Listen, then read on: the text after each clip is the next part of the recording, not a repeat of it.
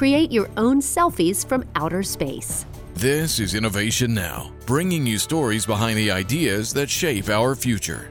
The NASA Selfies app lets you generate snapshots of yourself in front of some of NASA's most captivating space images. Put yourself in the Orion Nebula or travel to the center of the Milky Way galaxy. The app puts you in the spacesuit so you can see yourself in space.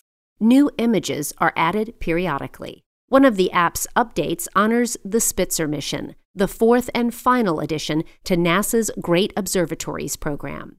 Optimistically, the Spitzer team had hoped the infrared telescope would stay alive for 5 years in the harsh environment of space.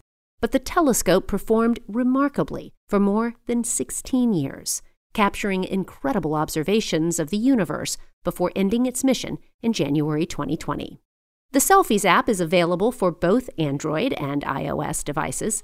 The simple interface lets you snap a photo of yourself, pick your background, and share on social media. And for those who want more than just pretty pictures, the app also provides information about the science behind those stunning images.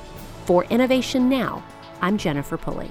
Innovation Now is produced by the National Institute of Aerospace through collaboration with NASA and is distributed by WHRV.